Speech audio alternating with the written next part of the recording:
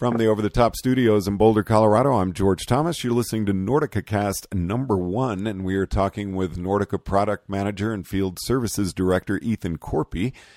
Now, Ethan, you're out in New Hampshire. What's the weather like out there?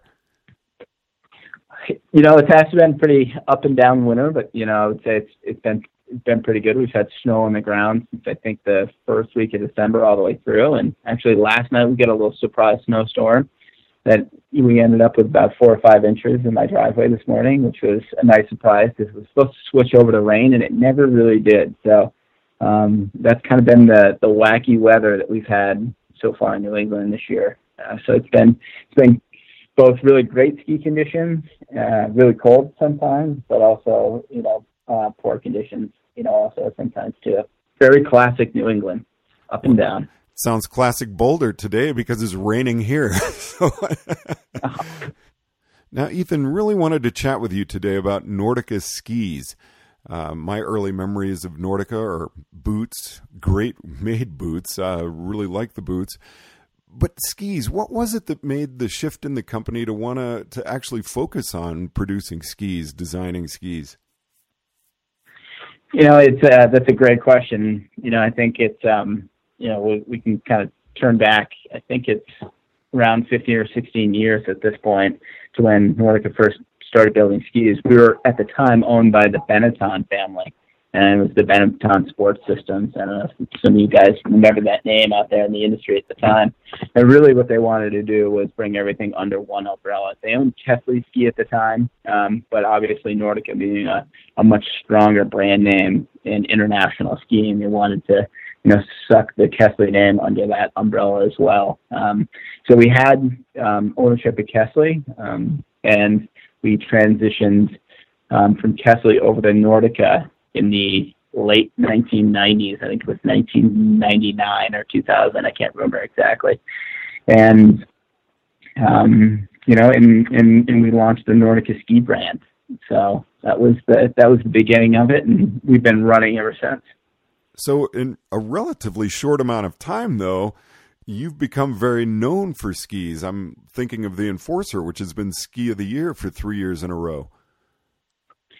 Yeah, you know, that's, I think that just speaks volumes to our development process and how we view products and how we're kind of obsessed with always trying to make things better. You know, we don't always just let things be, so to speak. And, you know, it's a part of the daily conversation that we have here, obviously in the U.S., but also internationally as well. And in the way we have our product development cycle and feedback loop set up, it's a very open process. And again, we're all extremely passionate about it. So I think, you know, really our setup is, as a company, really allows us to come up with some really, really great products. So, Ethan, I'm thinking of one of your titles at work, Field Services Director, and it's making me wonder about ski development. Where do you get ideas for, we need to make a ski that can do this? I think that always used to come really from the race world, but now, where does that come from? You know, interestingly enough, it comes from being skiers. You know, we spend a lot of time on our skis, and you know, we have a lot of skis obviously in the marketplace, but, you know, it's this constantly, you know, evolving thing that we're trying to do is produce skis that ski better in the conditions that they're designed for. So obviously with the kind of exploding of, you know, flat, you know, wider rockered skis, that opened up a lot of cool areas to develop in. And, you know, we always take the starting point of, okay, what are we trying to do? And then we test what we have. We also test the competition, see what they have, and really try to build a ski that'll, you know, be best in that space, for example. So if we're building a powder ski, you know, we'll test and develop in that area versus you know, more of an all mountain ski or, you know, a racing ski, which is oftentimes a lot easier because we have a lot of experience in that field, and we also have the ability to draw upon our World Cup athletes that we use in those products. So, you know, it really depends on, you know, what the category is, but usually we go into a project understanding what we want that ski to be and who that end target user is. And this is just making me think when you're talking about testing product. And I remember in the late 80s getting a ski and just thinking, oh my gosh, this is amazing. And then, a few years later, you're just like, I can't believe I liked that ski because this new one is so much better. And it's, how are we able to keep pushing the boundaries of what's the best? I think it comes down to new materials. It's not just the shape of the ski. We're using, since the 80s or the 90s or, even the early 2000s, we're constantly evolving the materials that we use in the skis, the glue we use in the skis, the machinery, which is very expensive. So that's kind of a slower evolution in terms of, the milling that we're able to do, the pressing that we're able to incorporate in bonding the ski together.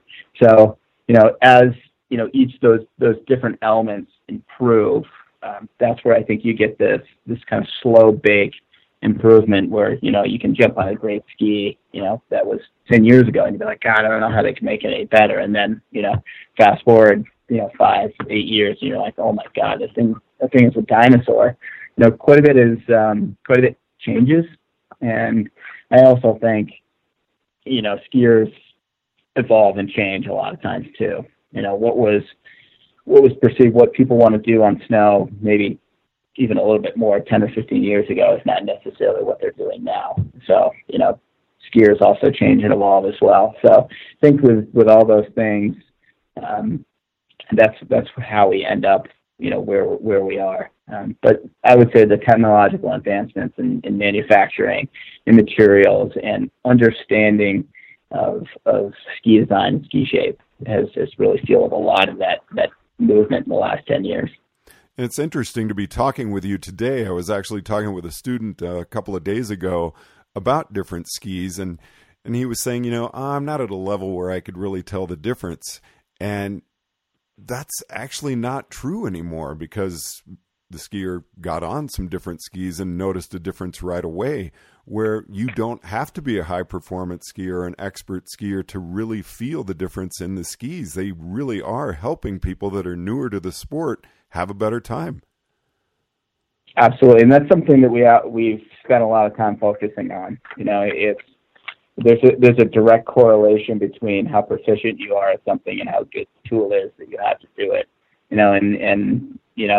That's been one of our key talking points that we've been incorporating in our development cycle in the last 3 or 4 years, and really thinking about those people, as you mentioned, that they think they're not proficient enough to really benefit from a great tool or from a great ski, which is actually the inverse. It's you can benefit a new skier, a novice skier, with a piece of equipment that is going to allow them to progress a lot easier than you can with a really great skier. Oftentimes they'll go out and you'll ski, with these incredible skiers who are doing this their entire life, and it's like, wow, they are just ripping it up, and they could probably rip it up on a lot of different skis because they're so balanced and they're such a strong skier. But when you're just starting out in the sport, you really do need those products that do make it easier to balance, easier to flex the ski, easier to control, easier to skid. It makes it a lot more fun and a lot easier to learn how to do. And what's Nordica's direction now? Is that anything you can talk about what the next few years are going to have in store for us? Yeah, I think specifically on the ski side of things, I think, it's going to be a further refinement of where we're at right now. If you look at Nordica ski brand as a whole, or the Nordica brand as a whole, we're an all mountain family company for sure. And when I mean all mountain, there's obviously different satellite collections, like, your powder car category, your hardcore racing category. There's definitely little satellites within there, but, that's really our brand platform is to service that all mountain family aspect of the sport and kind of coming together as a group of skiers. And, where we're developing into the future, it's definitely in that line because it kind of encompasses a lot of the skiers that are out on the hill. But I think from a structural or a shape standpoint, I think it's going to be a refinement on materials and shapes that have been proven successful over the last 3 or 4 years. So, Ethan, in closing, I have to ask, and I know you can't reveal if there is an answer yet, but is there a new wonder material that's just going to take this by storm? As of right now, I don't think so. That's a really tough question, but that has not stopped our quest to constantly look for a new material that will be the wonder material.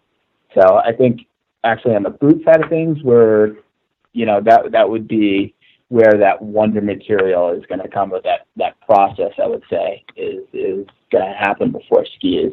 There's something special about wood and the combination of wood and metal that's really special and unique. So I think, if something's gonna evolve in skis, it would have to be replacing those two really, really important aspects of the ski design and construction that I don't see right now, that coming in the near future. But I think the process potentially on the boot side of things is where we could see a lot of rapid future development taking place. Well, Ethan, I thank you very much for taking the time to chat with us today. Yeah, thank you, George. Appreciate the time. Nordica Cast #1 from the Over the Top Studios in Boulder, Colorado. I'm George Thomas.